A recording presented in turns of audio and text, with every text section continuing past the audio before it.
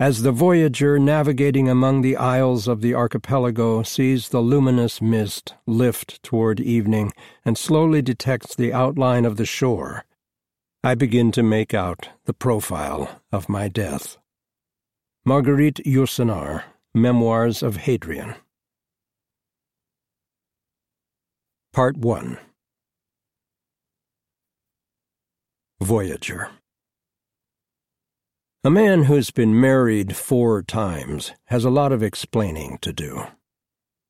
Perhaps especially a man in his mid-70s from northern New England who has longed since boyhood for escape, for rejuvenation, for wealth untold, for erotic and narcotic and sybaritic fresh starts, for high romance, mystery, and intrigue, and who so often has turned those longings toward the Caribbean.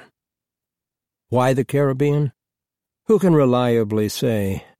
Whether arriving as conquistador or castaway, as fugitive financier or packaged tourist or backpacking lonely planeteer, whether costumed as Ponce de Leon or Robinson Crusoe or Errol Flynn or Robert Vesco or the little-known American writer bearing the name of Russell Banks.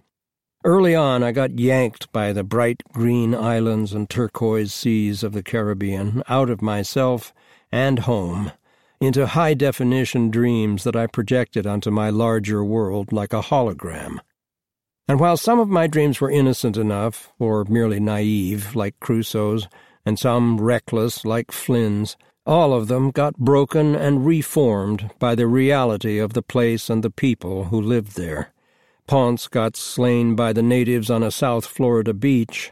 Crusoe, meeting Friday, learned humanity and went home a better man. Flynn, sailing to Jamaica, stepped ashore as Captain Blood.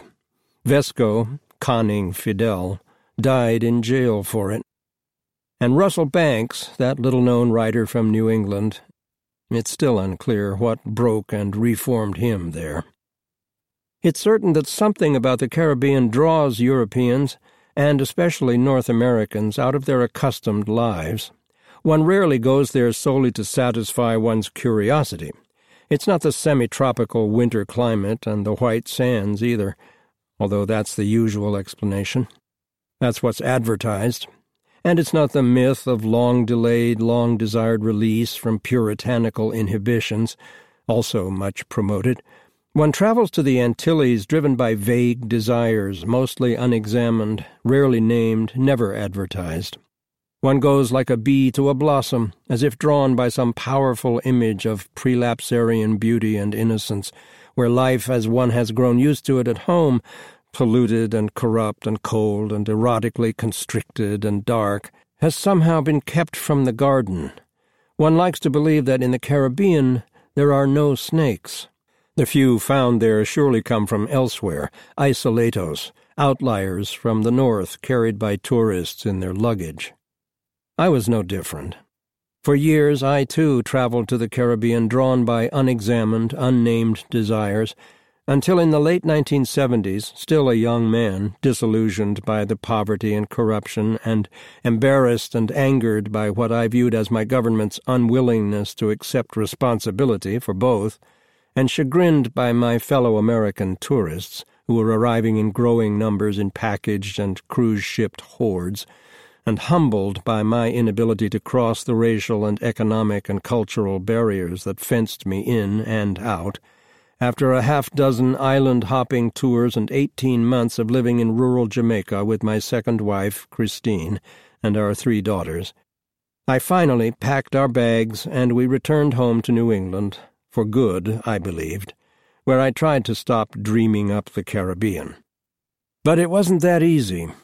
I thought when I got home that I had wakened, but in my dreams I kept remembering the sharp clarity of the light, the overwhelming intensity of the landscape, the smell of a wood cook fire in a country village, the sense-surrounding passion and brilliance of Caribbean music and speech. I remembered the excitement of learning to love a people and place not remotely my own, and the stupefying wonder of colliding with a cultural and racial and geographic otherness so extreme that, no matter how hard and honorably I tried to penetrate it, I was left exhausted and confused and excluded. And alone. Especially that.